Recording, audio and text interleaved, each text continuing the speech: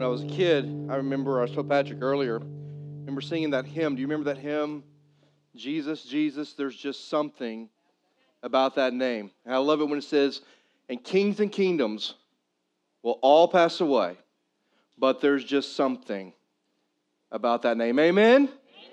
Amen. We're so glad you're here this morning. What a great time of worship today. We're going to kind of wrap up. We've been looking at Matthew chapter 26, and we've been journeying through 26, and we've been talking about the verdict. And we've looked at this passage, and we've kind of unpacked it, and we looked at, okay, what are some verdicts that people have come to when it comes to Jesus? Now, I want you to kind of follow me for a moment, because when you look at Matthew 26, I don't want to look at it independent of the rest of Matthew.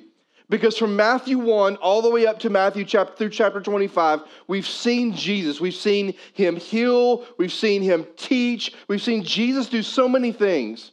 But in chapter 26, we see people that come to Jesus and they make conclusions about who they think that he is. And so one of those verdicts came from a group of people actually, the religious leaders, who decided that the verdict they would come to is this, is that Jesus is a threat. And he has to be dealt with. And I asked you on that day a couple of weeks ago, is Jesus a threat to you? And immediately you're going to go, no, he's not a threat to me. But if you think about it, why was he a threat to the religious leaders? Because they were concerned that he would take over their position and their power. They weren't willing to relinquish their power.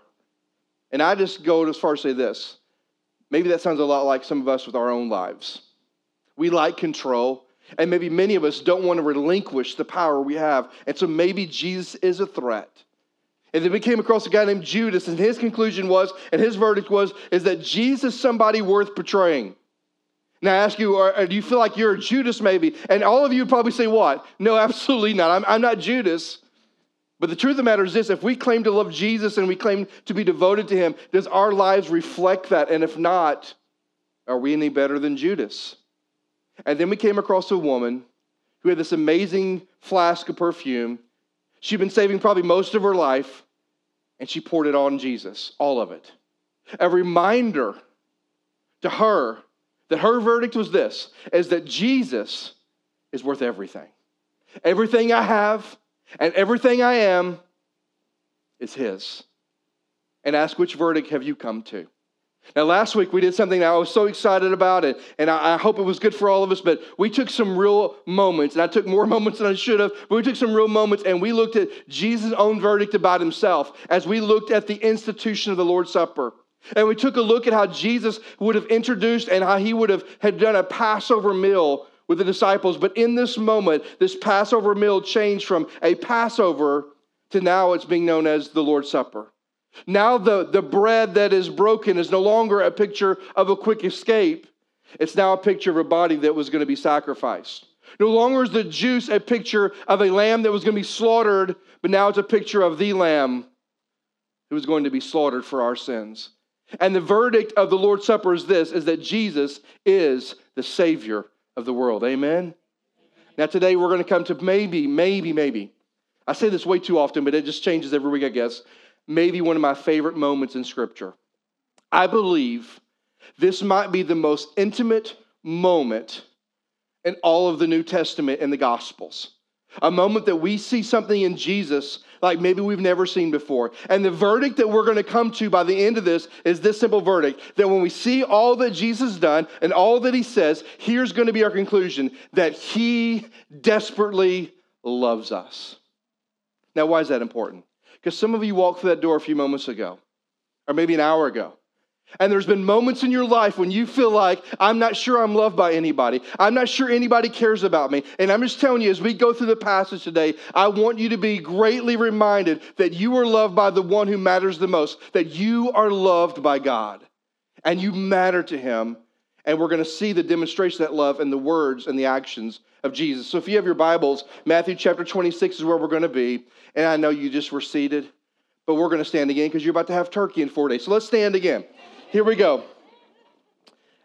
Will you stand with me in honor of reading God's word? Here we go. Matthew 26:36 says this. Then Jesus went with them to a place called Gethsemane.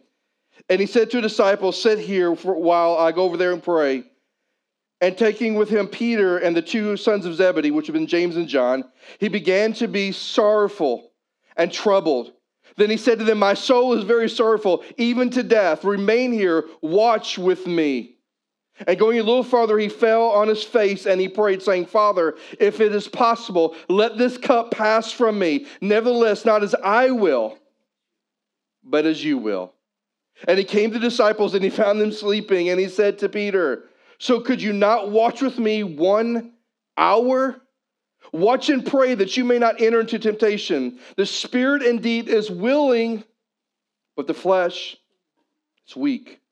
Again, for the second time, he went away and prayed, my Father, if it cannot pass unless I drink it, your will be done. And again, he came and found them sleeping, for their eyes were heavy. So leaving them again, he went and he prayed for the third time, saying the same words again. And then he came to the disciples and he said to them, sleep and take your rest later on. See, the hour is at hand and the Son of Man has been betrayed into the hands of sinners. Rise, let us be going. See, my betrayer is at hand. May God bless the reading of his word. You may be seated. Now, as we look at this passage, there is so much here today. But as we look at the Garden of Gethsemane, there's really 4 things I want you to see with me, and here's the first one. I want you to see with me the suffering of Jesus. Look with me in verse 36 through 38 again. It says this, then Jesus went with them to a place of Gethsemane. I remind you, where were they? They were in the upper room. They were in Jerusalem. And they leave Jerusalem, and they pass through what's known as the Kidron Valley, and they go to the place called Gethsemane. That word Gethsemane translates the olive press. Now, to make wine as they would have, you would have had to press the olives to the point where they would have been basically exploded and the juice would have come out. What a beautiful picture of the suffering that Jesus was going to endure. Amen? What a place to go. So they took him to Gethsemane. Look what it says next. It says, and he told his disciples, sit here while I go over there and pray. And taking with him Peter and the 2 sons of Zebedee, he began to be sorrowful and troubled. Then he said to them, my soul is very sorrowful, even to death. Remain here and watch with me. The first thing I want you to notice is the suffering of Jesus. There's 2 words I really want you to kind of think about. The first one is this. It says that he was sorrowful. That word sorrowful literally translates a deep inward pain. That's what Jesus experienced. When he said he was sorrowful, it wasn't just like, I'm kind of in a bad mood. I kind of had a bad day. That's not what it means. It means a deep inward pain. Now you think about, why would Jesus be so sorrowful at this point? Well, think about it. Think of what has just happened. He had one of the 12. Now think about it. One of the 12 leave him at the Lord's Supper, who dipped into the haroset as Jesus dipped into the haroset, that sweet mixture, reminding them of deliverance. And as they dip together, let everybody know that Judas is the traitor. And one of the 12, now let me think about it. You say, well, Doug, Judas was the devil from the beginning. I know that, but let me ask you this. Did Jesus choose Judas? Not a trick question. Did Jesus choose Judas? Yes, he did. Did Jesus love Judas? Yes, he did. And so if you think about it, why is he so sorrowful? Why is there this deep inward pain? It's because one of his very own, one of the 12, has left to betray him. Think about that. Deep sorrow. But not only that, but also Peter, that Jesus knew what was coming down the pike. He knew that not long after this, not just one of the 12, but one of the 3, one of the most intimate with him, Peter, would turn around and deny him in one of the biggest moments of his life. And if that wasn't bad enough, think about what else he knew. He knew that not only Judas had betrayed him, not only did Peter deny him, but all the rest of the disciples besides John, when all this went down, guess where they were going? They fled. They were scared to death. Now, let me just ask you a question. If you had poured your life into 12 people for 3.5 years and just poured yourself into them and taught them what the kingdom of God looked like and taught them the heart of God and taught them the will of God, and you invested and you poured into them and you let them see you in a way that nobody else had seen you, would you think that if they betrayed you, denied you, and fled from you, would you be a little bit sorrowful? Would there be a deep-seated pain within you? Yes. Jesus was sorrowful. It also says, not only was he sorrowful, that he was troubled. That word trouble means he was greatly distressed, meaning there was something inside of him that was just churning. There was something unsettling inside him. And you say, well, Doug, why would Jesus, beyond the obvious of what you just said, why would he be so distressed? Why the difference in sorrow and trouble? Well, sorrow is just this inward pain because all of it's happened and what's going to happen. But deeply distressed means there's something churning in him. There's something weighing on him. Well, what would be the greatest weight that Jesus would have experienced before he goes to the cross? Here it is. You ready? He knew. You ready? He knew there was a moment that the Father would have to forsake him. There was a moment, and we'll get to it in a minute. There was a moment that Jesus, the Son of God, knew that his heavenly Father would have to forsake him while he was on the cross. And he was troubled.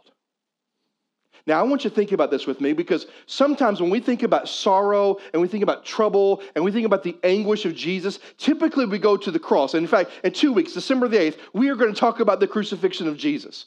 You say, well, Doug, aren't we in Christmas now?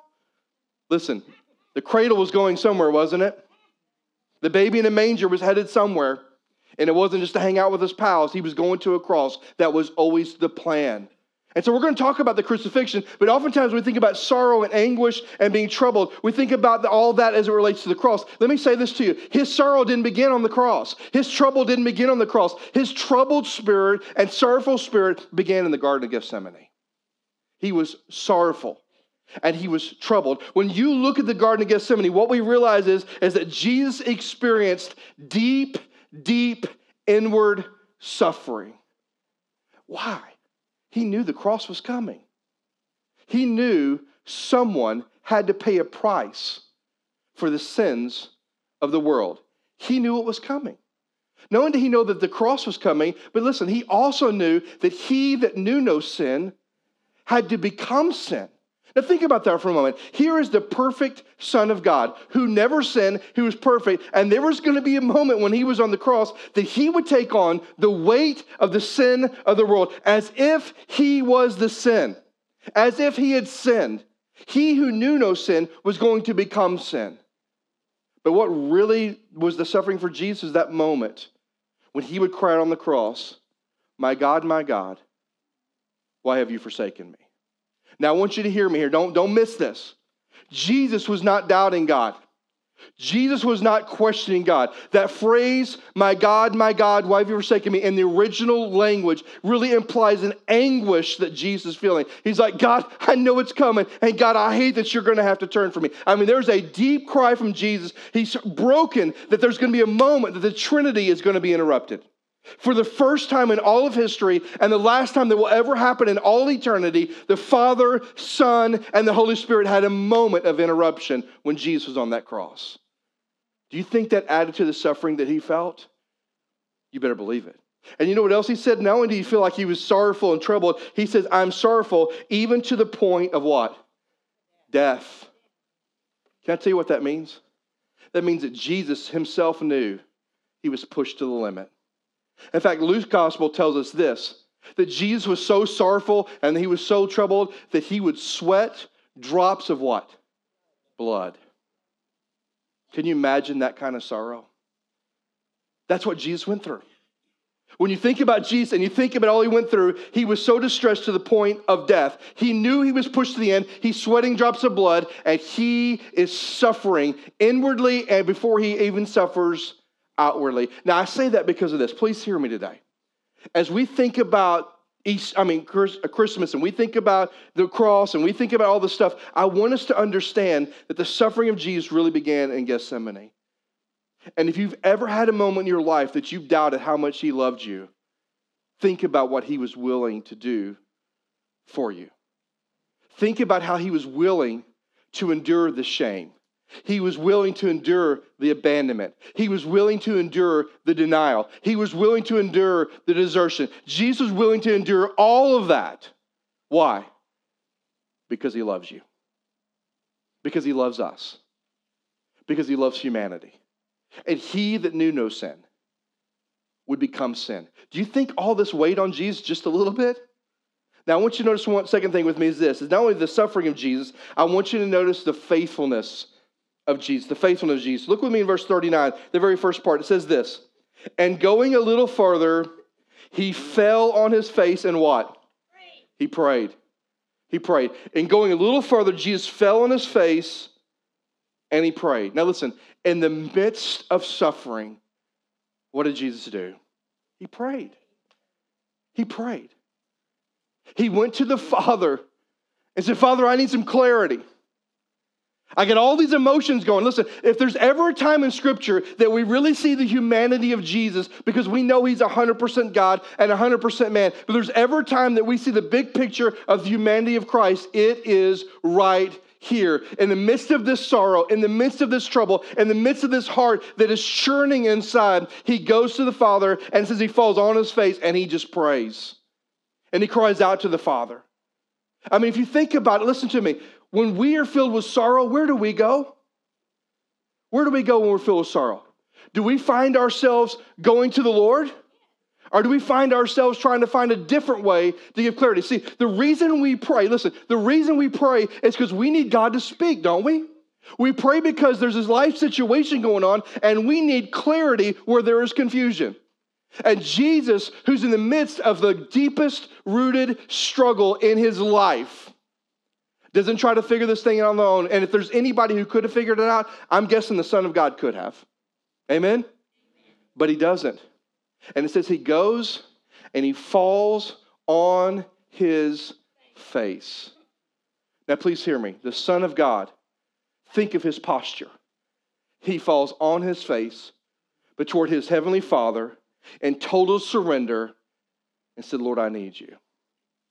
Now, if the Son of God took that posture, how much more might we should take that posture in our own life?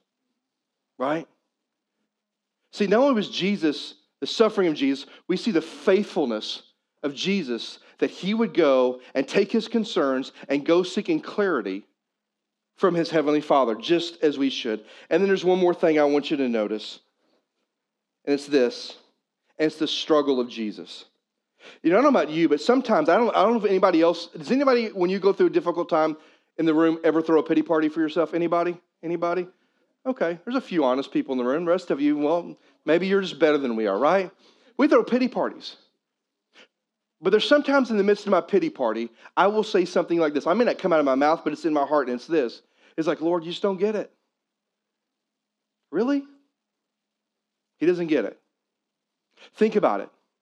If Jesus endured what Jesus endured, and he was filled with sorrow and trouble, do we ever have the audacity, or should we have the audacity to say, Lord, I'm not sure you get it?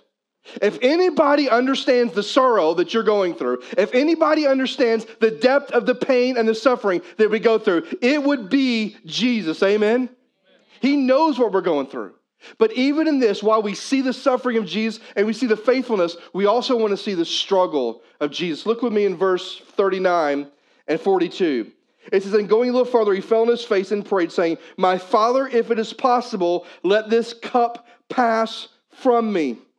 Nevertheless, not as I will, but as you will. Verse 42, and again, the second time he went away and prayed, my Father, if this cannot pass unless I drink, your will be done. Here's the struggle of Jesus, and I think it's found in the first statement. If this cup can pass from me.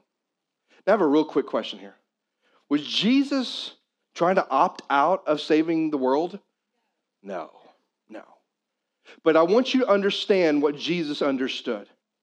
Jesus said, if this cup can pass from me. Now, what's the cup he's talking about? The cup is this. The cup is a picture of the wrath and the judgment of God. The cup is a picture of the wrath and the judgment of God. Now, when we think about the wrath and we think about the judgment of God, I think we probably have a very mild manner approach to the wrath and the judgment of God. But Jesus understood the weight of the wrath and the judgment of God. Jesus understood that there's going to come a moment that God was going to have to do something for the payment of sin to happen. Romans chapter 3, for the payment of sin to happen, that people might know salvation. There's going to have to be a moment when all sin for all time is going to have to be atoned for. And for that to happen, the unbelievable and unimaginable wrath and judgment of God must be poured out on someone. And Jesus understood that's what the cup was. If this cup of unimaginable wrath, this cup of unimaginable judgment, if it could pass, meaning, are we sure this is the only way, Lord? Because listen, come on, hear me. Can you imagine taking that cup of judgment and wrath upon you? for the weight of the sins of the world? No. And in this moment of his greatest humanity, Jesus says this cup of judgment and wrath, if this cup can pass, are we sure this is the only way, Father? Because listen, I'm worn out with emotion. I'm troubled and I'm sorrowful and I need wisdom and I need direction. But notice what Jesus says. In the midst of this struggle, this unbelievable struggle that if this is what's going to happen, this wrath and this judgment, is there another option? Are we sure, Lord, this is the only path? But then notice what he said next. But not my will, but what? Your will be done. Now think about that. Even with all the sorrow that Jesus is facing, here was his heart. My primary goal, Father, is to do your will. Even though Isaiah 53 says that I'm going to be smitten by God, even though Scripture says that I'm going to die for the ungodly, even though Scripture reminds me that I who knew no sin would have to become sin that people might have salvation, even though all that's true, my ultimate goal, my first priority in my life, Lord, is to do your will. Now, something interesting just popped into my mind a few days ago. This is the exact opposite of what we saw in the first garden. Right? Remember the Garden of Eden? It wasn't about doing God's will. It was about doing what? Their will. And here we are thousands of years later, and we're in a different garden. We're in the Garden of Gethsemane. And now Jesus is saying, I'm laying aside my thoughts, my desires, my emotions, because ultimately what I want to do is not my will, but your will. That's why Romans tells us with sin entered through one man, redemption comes through another man, right? What sorrow he must have felt. Jesus is struggling, but he says, yet not my will, but your will be done. Now listen, the reason this moment is so important, the reason this moment of seeing his struggle is so important, the reason this moment of seeing his faithfulness is so important, the reason this moment of seeing his suffering is so important, because in this moment, when we watch him, and see what he endured, it should drive us to love him more and to follow him more passionately. Now, I want you to hear me. I think we got that. Here we go. When we watch him and see what he's endured, we should love him more and desire to follow him more passionately. Now, I want everybody to look at me just real quick here. Look at me. All eyeballs are here. Can you imagine what Jesus just went through? He is in the garden. He's just had a dinner with his disciples. We talked about his body that was going to be sacrificed, his blood that was going to be poured out as a new covenant. And now he goes to the Garden of Gethsemane with sorrow and trouble in his heart. And he prays out of faithfulness. And yet there's this struggle going on. And his conclusion is this, Lord, not my will, but your will. You know what the will of the Father is? That no one would perish. No, not one. The will of the Father is this, that he created heaven so that you and I might enjoy him forever. The will of the Father is that those who are lost, which would be us, that we might be found. That though we are sinners, we might find salvation. And the only way for that to happen is for Jesus, the Lamb of God, as John said, behold, the Lamb of God who takes away the sin of the world. That the Lamb of God, Jesus, would come and he would die on a cross for you and I. That the Father's will might be done. Jesus said, despite everything I feel, all I want is your will to be done. So when I watch him and I see what he endured, something inside of me as a believer should love him more and want to follow him more passionately. Amen? Man, I hope that's your story today. One more thing I want you to notice, and I couldn't get away from the story without talking about this, and it's the failure of the disciples. The failure of the disciples. Verse 36 says this. He says, then Jesus went to them to a place called Gethsemane and said to them, sit here while I go over there and pray. And then verse 41 says, watch and pray that you may not enter into temptation. Twice Jesus tells them to watch and to pray. Twice Jesus tells the disciples, I want you to watch and pray. Now, why would he tell them he wanted them to watch and pray? On one hand, Jesus is struggling. He needs support. Now listen to me, just think about this for a moment. The very Son of God, perfect, sinless, all-powerful, is struggling. And he's looking for his disciples to intercede on his behalf. Have you ever thought about that? Let me ask you this, or say this. There's nobody in this room too tough that we shouldn't ask somebody else to be praying for us. There's nobody in this room that's got your life so together that you shouldn't stop for a moment and ask somebody else, say, would you pray for me? He said, I want you to watch and pray. Why? Because he needs support. Secondly, because he wanted them to be spiritually ready. See, Jesus knew something they forgot about. That what they were going through in this moment, this is spiritual warfare. This is not just like a little moment where, there's a blind person, I'm going to heal them. No. This is a moment where they are feeling oppressed. A moment where the devil's at his height of his work. Because the devil thinks if I can get Jesus to a cross, because he's not all-knowing, he's not all-seeing, he's not all-powerful. If I can get Jesus to a cross and he is killed there, I win. And see that Jesus knew that what they're going through is spiritual warfare. And he wanted them to be ready, to be prayed up. Because he knew that if they weren't ready, if they weren't prayed up, they then would fall into, he says, temptation. Right? See, Jesus says, I want you to watch and pray. Hey, I need your support. But second of all, I want you to be so spiritually ready, guys. I want you to be ready because we're in a battle. Do you know Ephesians tells us for our battles not against flesh and blood, but against the principalities, rulers of this world, that we ourselves are in a spiritual battle. Do you believe that this morning? We are in spirit. Listen, when your alarm clock went off today, there was a spiritual battle in that moment of going, do I get up and go to church or do I sit here and enjoy the rest of my... we have spiritual warfare all the time. The devil's going to do whatever he can to pull us away from God, to pull us away from the people of God, and to pull us from growing in our faith in Christ. Whatever he can do. And Jesus said, I want you to watch and pray because I want you to be spiritually ready.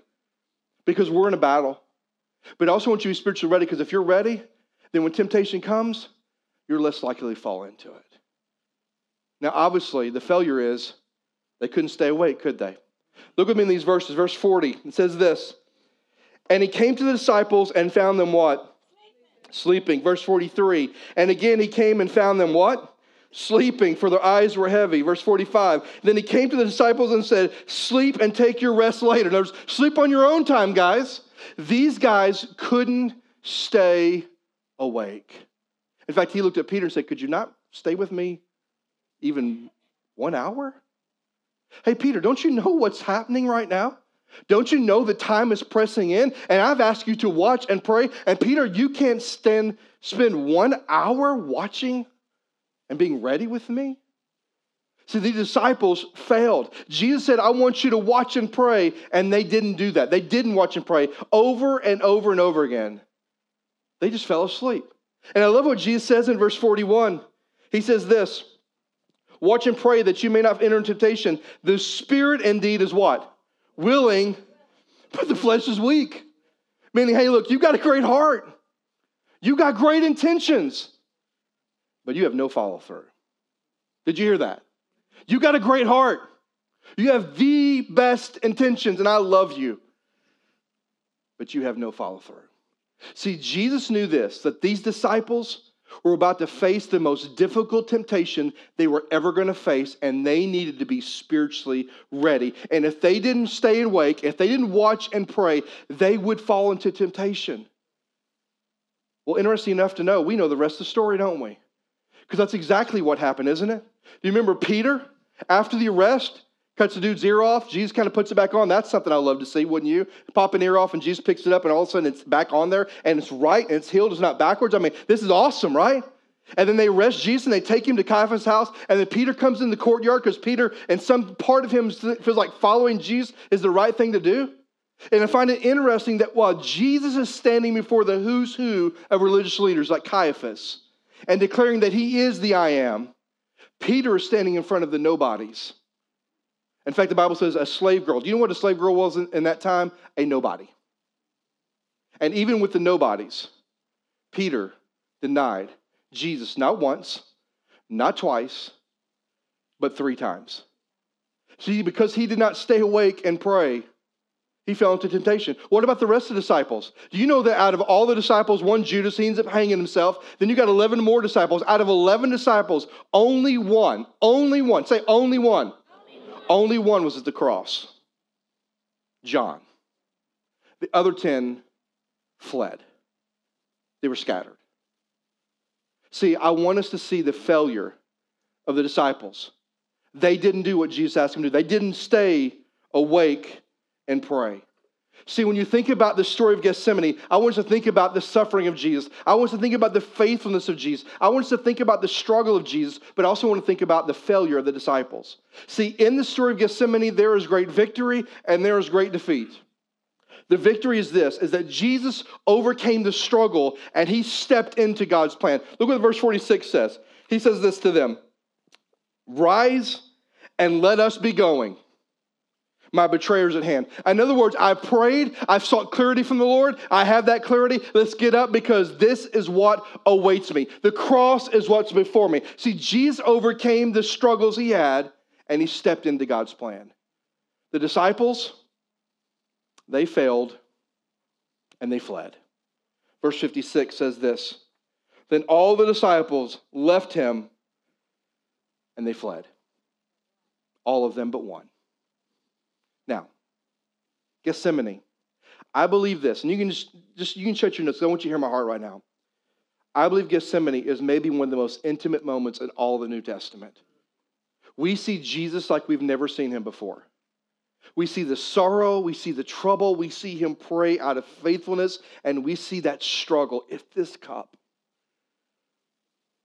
But we also see great victory because he got up and he surrendered. And the Bible says Jesus says, "No one took my life. I laid it down of what? My own accord." And he willingly went to the cross because he loved us. See, when we see Gethsemane, here's what the verdict I hope we all can make, is that I am loved by God. Let's just say that with me. I am loved by God. Say it like you mean it now. I am loved by God. Now look at your neighbor and say, "You are loved by God." See, now hopefully that's more than a thing you just said. Okay, that was really too long. Maybe you need to slow that down. You were loved by God. Listen, I hope that's the verdict we come to. And maybe you're here today and you've never put your faith in Christ. And I'm telling you, I don't care what life has thrown at you. I don't care what struggles you've gone through. I don't care what hurdles before you. You have a heavenly Father who loved you so much that he sent his only son to go to a cross to take on the full judgment and wrath of God to die for your sin. He took your place and he bore your sins. And all you have to do is surrender your life and say, "Lord, forgive me for my sin. Save me." And the Bible says, "For whoever calls on the name of the Lord shall be saved." If you've never trusted Christ today, I invite you to do that. But as a believer, can I just talk to you for a minute? Because here's some things I think we need to walk away with. As we think about Gethsemane, it should remind us of the depth of the love that God has for us. The depth of the love that Jesus had for us. And as you think about the depth of that love, I pray for you, as it has done me these last couple of weeks, that it would stir something inside of you, that you would love him more deeply, that you would desire to follow him more passionately. I mean, if we walk out of here today and we go, "Oh, man, that wasn't a great message. Wasn't that a great story? Man, what Jesus did for me, that was awesome." But it doesn't change anything. We wasted the last 40 minutes. We wasted the last few moments of our time together. I want something in believers to walk out of here just kind of awestruck of the sorrow that he went through, of the magnitude of the judgment and the wrath of God that he was willing to endure for us. And that as believers, we would leave this place with a deep desire to love him more and a deep desire to follow him more passionately. Gethsemane should remind us of that. You know what also should remind us of is that we too need to watch and pray. We too need to watch and pray. Now, we're not in Gethsemane with Jesus, but we too every day need to be alert and to be prayerful. That we need to be alert and we need to be seeking clarity from the Lord. That we too need to watch and pray. Why? Because if we watch and pray, we're less likely to fall into temptation. Listen, if you are a follower of Jesus Christ, you are a threat to the enemy. You are a threat. And he's going to do whatever he can. The Bible says in John 10:10, the thief comes to steal, kill, and destroy.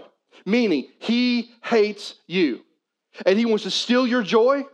He wants to destroy your testimony. And anything he can do to take you and lose your effectiveness with others, that's what he wants to do. Well, look, how do we stand up against that? Here it is. You ready? Watch and pray. Watch and pray. And can I dare challenge you to this? Maybe the posture for some of us this morning who have not been watching and praying, you look at your life and you go, "You know what, Doug? I have been giving into temptation left and right." You know why? It's because you're not watching and you're not praying. And maybe today you need to take on the posture of Jesus and fall on your face before a holy God and say, Lord, I'm going to commit to be better at watching and praying. I don't want to fall into temptation. I want to be a light, and I want my light to shine brightly. Gethsemane should remind us that we too need to watch and pray. And last of all, Gethsemane should remind us that we need the strength of Jesus, that in moments of our life of deep sorrow, that we are able to say, not my will, but your will. I like my way. Don't you like your way? I like my plans. Don't you like your plans? But part of the growth of a believer is saying, I can take my thoughts, my desires, my emotions, and I can lay them aside and say, Lord, not my will, not my way, not my plans, but your will be done. Now, I don't know what decision you need to make today, but here's what I know. If you don't know Christ today, I would love for you to make that decision. I would love for you to put your faith in Him. I'll be standing right here. Would love to talk to you about that. Or you can put on the back of your welcome card, today I gave my life to Christ, or today I want to know more about Jesus. And I will personally call you and we'll talk through that. But if you're here today and you're a believer, what decision you need to make? Maybe you just need it in a moment. We're going to sing one of my favorite songs. Talk about how much God loves us and pursues us, and there's nothing that stops that. And maybe today you just need to celebrate the love of God in your life and what He's done for you. Maybe today you need to come and commit to be better at watching and praying. And you need to get on your face before a holy God at this altar and say, Lord, here I am. Temptation's overtaken me. And I want to watch and pray. I need wisdom from you in my life. Or maybe you're going through a difficult time in your life. And you just need this invitation to be your response. It simply needs to be, Lord, I've been trying this thing my way. It's amazing how much I fail. So not my will anymore, but may your will be done. See, you can only say that if you know God has a plan for your life. You can only say that if you know that God wants to use you in your life, and He does. So whatever decision you make as a believer, whether it's just rest in His love, whether it's commit to watch and pray, or it's committing, saying, Lord, not my will in this situation, but your whatever decision you need to make, this invitation is for every one of us in this room. So I'm going to ask you right now, everybody stand with me if you would. Everybody has to stand up with me. I'm going to ask you right now, every head bowed and every eye closed. I'm just going to pray for us. And in just a moment as we sing, maybe you just feel like, hey, I need to give my life to Christ. Man, I'll be right here in the front row, love to talk to you. Or you can put on the welcome card and we'll visit. But if you're a believer today and you really are blown away by the depth of what Jesus has done for us and the sorrow He felt and the trouble He felt and the struggle He went through, but He did it because He loves us. Maybe you need to make a commitment then. Maybe you need to commit to watching and praying. Maybe you need to commit to His way and His will, not yours. Whatever decision you make, would you make it today? And this altar's open if you need it. Father God, I love you. I thank you for today. And God, I guess I wish in my own heart, as I read this story, I wish there was a moment I could turn on the television and I could have caught this real time. That somehow or another we could have videoed that intense, sensitive moment in the garden. Where Jesus so weighted by understanding He's about to take on the full wrath that you have and the full judgment that you have. And that He literally was sweating drops of blood.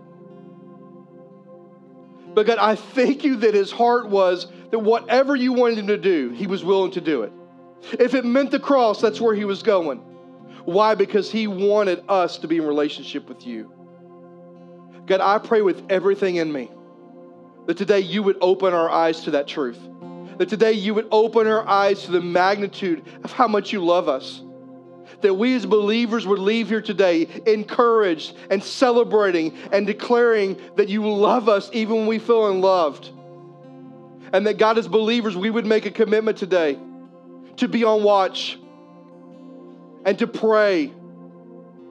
And that when life sorrows comes our way, that we would say, Lord, not my will, not my way, not my desires, but yours. God, would you move in this place? Would your Holy Spirit just fall fresh? May you wreck us. May you move in us. May we be unsettled today until we come to the place that we rest in how much you love us. Until we come to the place where we've committed and made a new commitment to you. God, this invitation is yours. May you move. May you operate. May you function only as you see fit. May we be challenged. But most importantly, Lord, may we be changed this morning. Have your way with us, Lord. In your name we pray. Amen. This altar's open. You can do business with God right there. Or maybe you need to take on the posture of Jesus and fall on your face and say, Lord, I need you. My challenge is this for all of us. Would we be faithful to respond as the Lord leads us? The altar's open.